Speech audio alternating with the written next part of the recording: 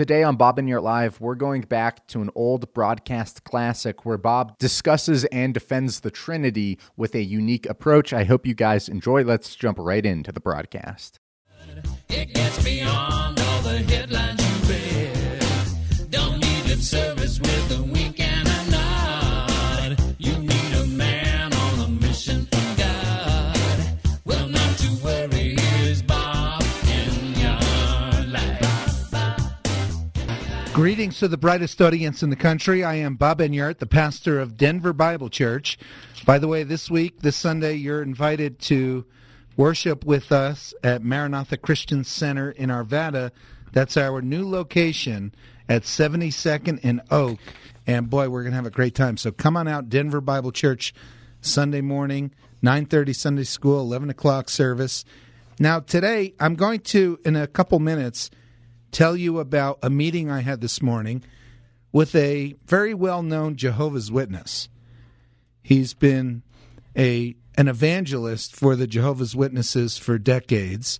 Him and his wife and their 4 kids work full-time promoting the Jehovah Witness message, which is that there is no eternal soul and Jesus Christ is not God. There is no Trinity, but you should trust only the Jehovah's Witnesses for the truth. And in our meeting, I brought a book of mine out of my library from 1921, and it's titled The Harp of God, and it was written by the president at the time, J.F. Rutherford. And on the cover of the book, there's a false prophecy on the cover.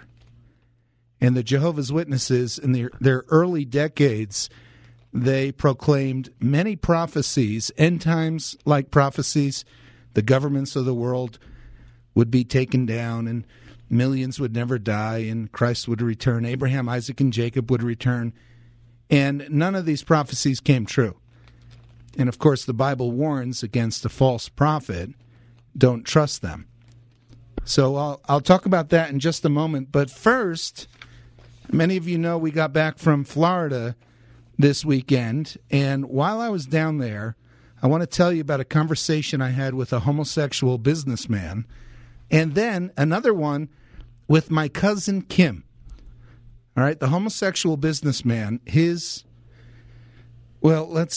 owns about 14 hotels in the Fort Lauderdale area, a few restaurants, homosexual establishments in New York and L.A. And my producer and I spent an hour talking with him.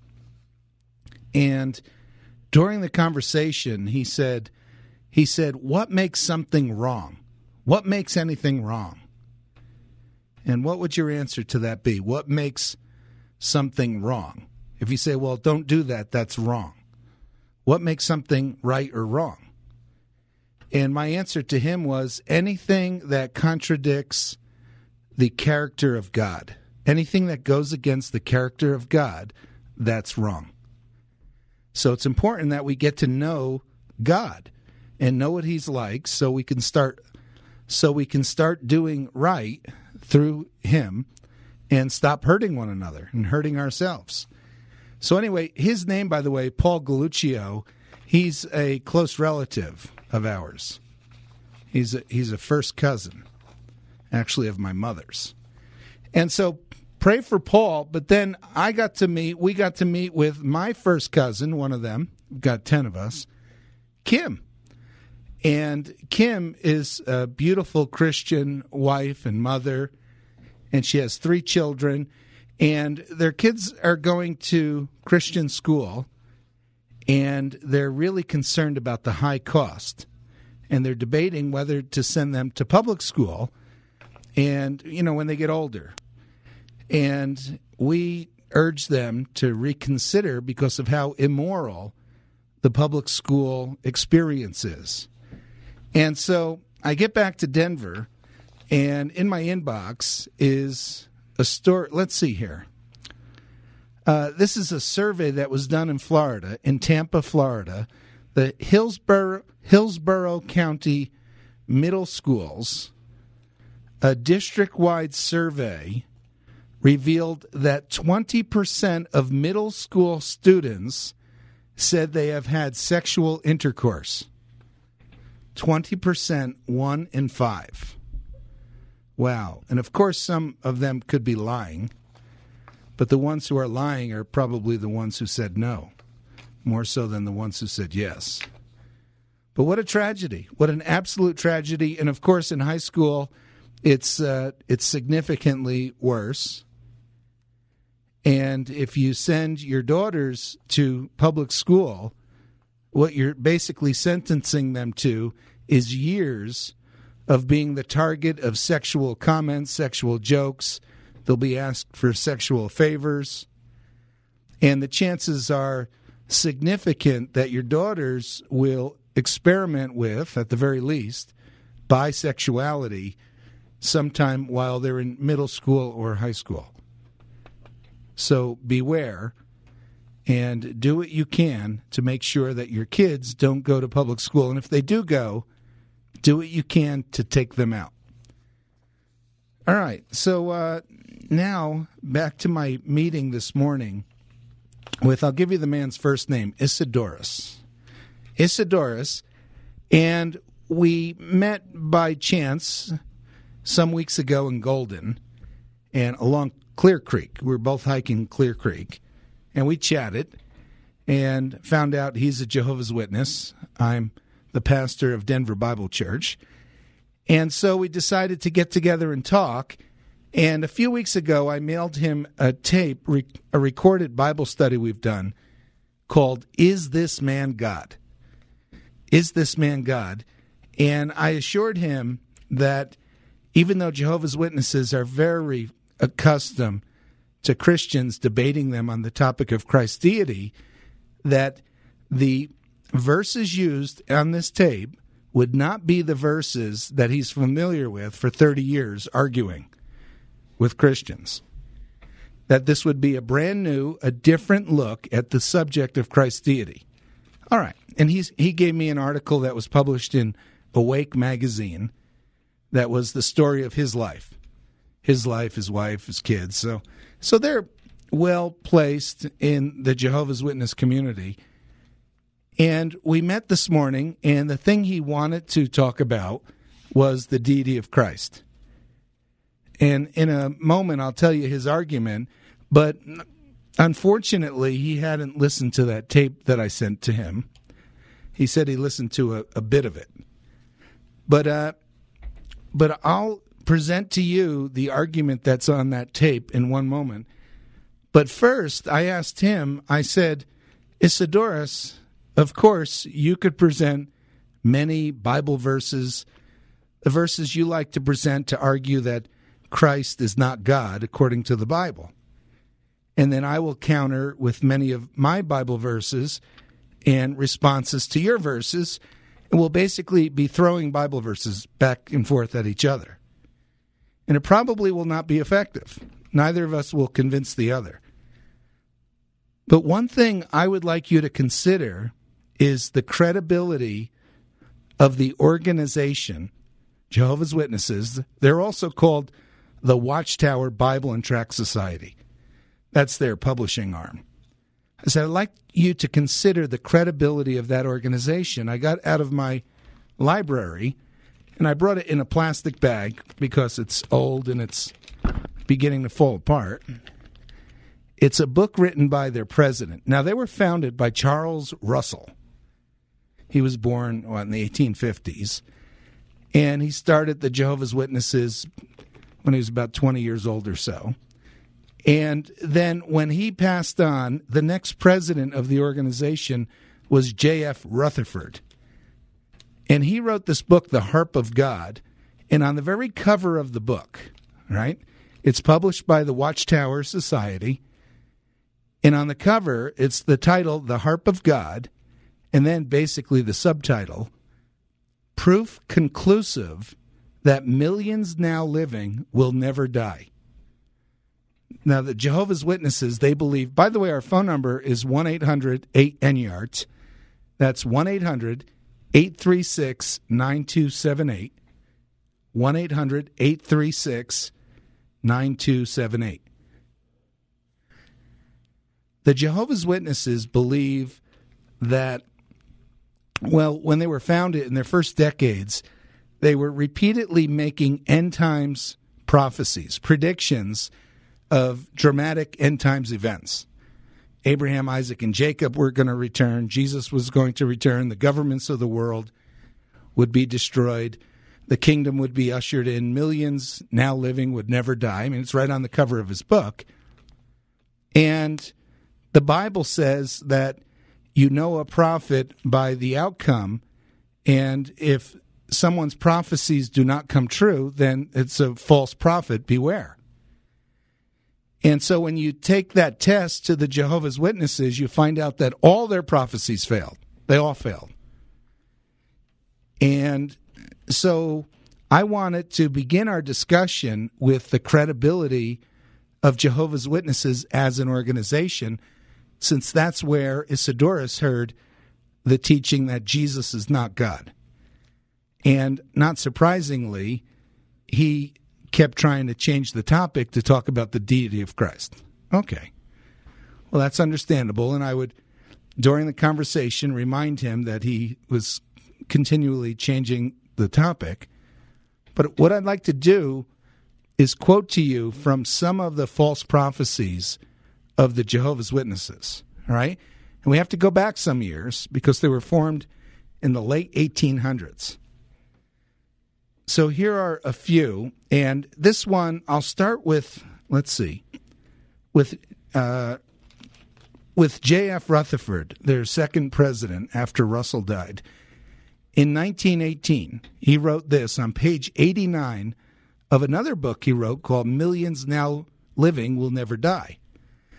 He wrote, "Therefore we may confidently expect that 1925 will mark the return of Abraham, Isaac, and Jacob." All right, now, to the best of my knowledge, that year passed, and the patriarchs of Israel never returned. In 1922, the Watchtower, their publication called The Watchtower, on page 262, September 1st, 1922, wrote, "The date 1925 is even more distinctly indicated by the Scriptures than 1914. You see, for some time, the Jehovah's Witnesses had predicted that the Lord would return in 1914. And 1914 came and went, and there was no second coming. And so they began to say, well, it's actually God's presence. Jesus, his presence is here. And Jesus himself warned us in the Bible. He said, speaking of his return, if men say that I've returned and the Lord is here or there, don't believe them, because my coming will be like lightning flashes from the east to the west, and every eye will see. All the world will behold the coming of Jesus Christ. So the Jehovah's Witnesses, they had a crisis because 1914 came and went, and there was no second coming. So they ended up, their official line is, that was his presence, his spiritual presence. I had thought he was here all along. You know, he said, where two or three are gathered in my name, there am I in their midst. And God... okay, so anyway, then another quote here. So they said the date 1925 is even more distinctly indicated by the Scriptures than 1914. And then 1923, you can read in the Watchtower, and you could find all this, of course, documented on the internet. It's simple to do. 1923, our thought is that 1925 is definitely settled by the Scriptures. As to Noah, the Christian now has much more upon which to base his faith than Noah did. All right, so we know that Noah, Jesus said the end times be like in the days of Noah. And they said, hey, we're more certain of 1925 than Noah was that the flood was coming. And 1925 came and went, and, you know, it was no big deal. eschatologically speaking. And so I said to Isidorus, you need to come to terms with the reality that the Jehovah's Witnesses, in their early decades, they made many end times prophecies, all of which failed. And you know what? He did admit, he was trying to defend them, especially the 1914 one, and they argue fiercely that Jesus did return spiritually. So that's their argument. But he admitted that they made many prophecies that didn't come true. And he pointed to a verse in Proverbs and he said, but as you go on, you get more and more light, more and more revelation, more and more understanding as time goes on. And I said, Isidorus, that's true. Of course that's true. But that doesn't justify false prophecies. A greater understanding is not a defense for a false prophet, because then there would be no false prophet. Every false prophet would quote that verse of yours and say, well, there's just greater understanding as time goes on, and then what's the use of prophecy? So he really wanted to stick with the topic of the deity of Christ, and so we did go to that topic. And, of course, for decades, he's been arguing with Christians, and he's prepared for the arguments that we make. And so I didn't want to just make the same arguments, because it would be he would sort of zone out intellectually, and it would be the same old for him. So I said, Isidorus, I'd like to, did you listen to that tape? Because at Bob and Yurt Live, we put out this tape for years now. It's called, Is This Man God? And he said, no, I listened to a little bit, but I didn't listen to it. So I said, okay, well, I'd like to present you with Bible verses that are normally not used when Christians talk to Jehovah's Witnesses. And the point I'm going to make is that Christ's message, not just one verse or two, but 100 verses, Christ's message centered around himself. He pointed everyone to himself. And I'll give you an example of those verses. But if he was a created angel, a created being, if he was created by God, then the focus of his message, if he were to be true, would focus around God, not around him. But while he mentioned the Father and the Holy Spirit, of course, the Trinity, God the Father, God the Son, God the Holy Spirit, one God in three persons, while he mentioned the Father and the Spirit, his message overwhelmingly was about him. And that would be terribly inappropriate if he were not God. A created being coming to represent God should not make themselves the center of attention. So we got into this discussion, and I pointed out that in the Old Testament, over 400 times, in the New King James, 420 times, we read, "Thus says the Lord." Right? That's a trademark of the Old Testament. Thus says the Lord.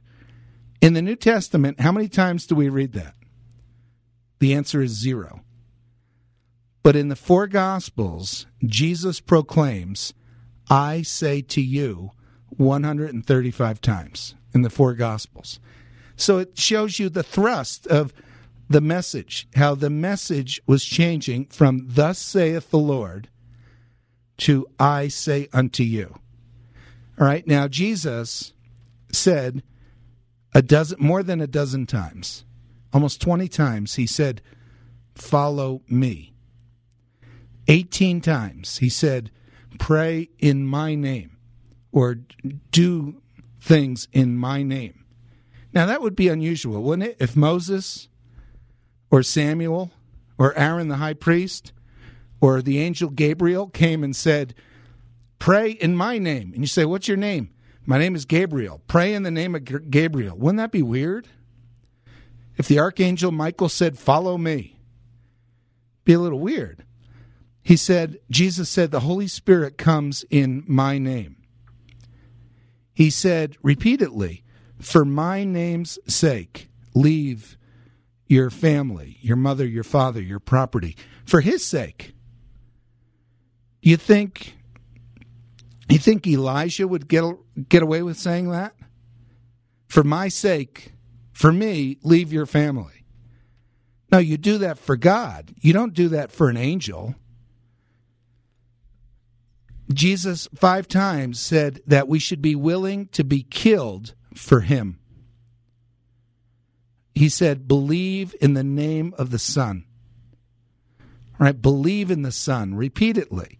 Speaking of himself in the third person, he said, believe in him 4 times. Believe in me 12 times. He said, you are sanctified by faith in me. Isn't that amazing? Faith in God. Well, we understand that. But for a Jehovah's Witness, how do you defend Jesus putting himself at the center of his message? Shouldn't he say, believe in God? But he says, believe in me. He says, you are sanctified by faith in me. He says, abide in me. Repeatedly, he says that. He says, abide in my love. How is it that a created being would have love that people should live in? That's too weird. These are all things that only God himself could say. He said, I, Jesus, I will abide in you. That indicates omnipresence. Created beings only exist in one place.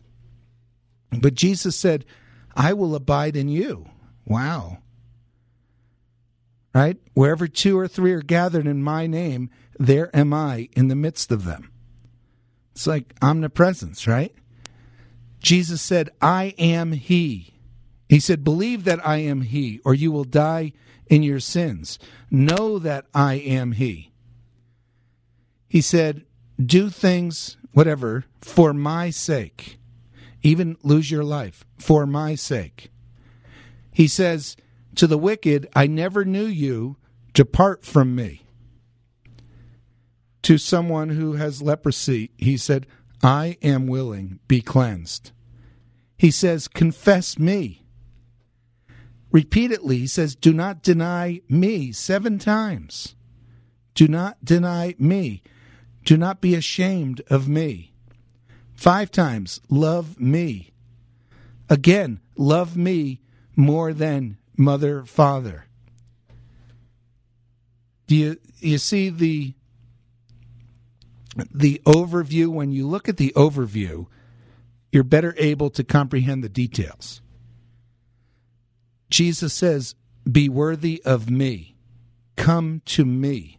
Repeatedly, 5 times he says, come to me, like in Matthew 11:28, John 5:40. He says, I will give you rest. I will give you rest. Our rest is from God, and Jesus says, I will give you rest, for my yoke is easy and my burden is light. Isn't that neat? He says, I am greater than the temple. I am greater than Jonah. I am greater than Solomon. I am the Lord even of the Sabbath.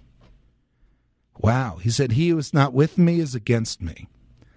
You know, the angels, he said they are his angels. He commands his angels. The kingdom of God is his kingdom. He calls it my kingdom. Jesus called it my church. Believers are my sheep. Believers are his elect.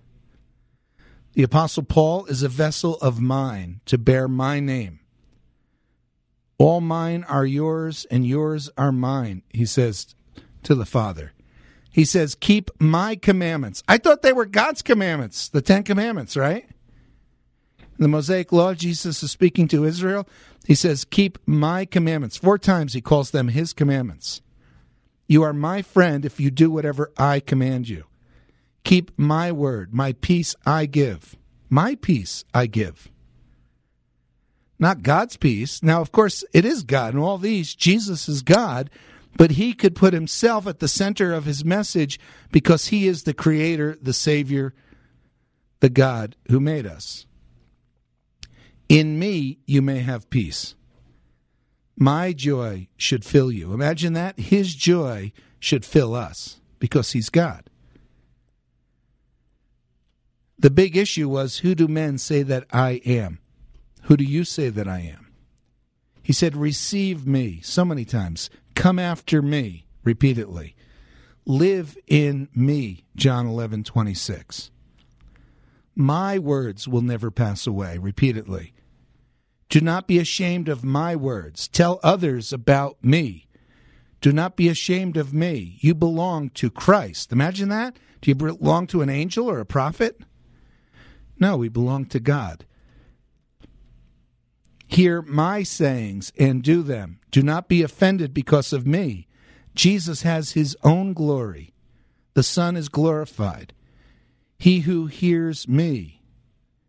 And this goes on and on. I'm just partway through this extraordinary list of how Jesus Christ put himself at the center of his message. He said, I am the way. I am the truth. I am the life. Imagine that. I will manifest myself. Be mine, John 14:24. I am the vine. Without me, you can do nothing. Isn't that extraordinary? And to his 12 apostles, not to all believers, but to his 12 apostles, he said, you did not choose me, but I chose you and appointed you. Those who oppress Christians, he said, are persecuting me.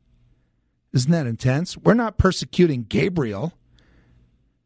If men persecute Christians, they're not persecuting angels, but God. And so Jesus said they're persecuting me because they have not known me. The Spirit will glorify me, for he will take of what is mine and declare it. All things that the Father has are mine. The Father loves you because you have loved me. I have overcome the world. He has. And finally, he says, if I will that he remain. If I will. In John 21, Jesus, it's his will. So it's an extraordinary story, the New Testament account of Jesus Christ. And the Jehovah's Witnesses look at passages where Christ is humble or he submits to the Father, and they say, look, he's in submission to the Father. And Paul says in the end times that the Son will subject himself to the Father. Yeah, and that's all willingly. One God in three persons. Now, can we understand that? Now, that's awfully difficult to understand. I admit that. But we don't understand light, gravity, motion, matter. I mean, we don't understand these most simple things like how our soul spirit is interfaced into our bodies. We don't get it. So the fact that we can't understand God should not surprise us. We can't even understand the simplest or the most basic aspects of our own existence. All right, so that's just a bit of a report of Bob and Yurt Live behind the scenes in Florida, talking to a homosexual businessman and a Christian mom thinking about sending her kids to public school, and then a Jehovah's Witness this morning. So Maranatha Christian Center in Arvada, simply the best Christian school I've ever seen. Check them out, Maranatha. They're at 72nd and Oak. And join us, Denver Bible Church, there Sunday morning for church.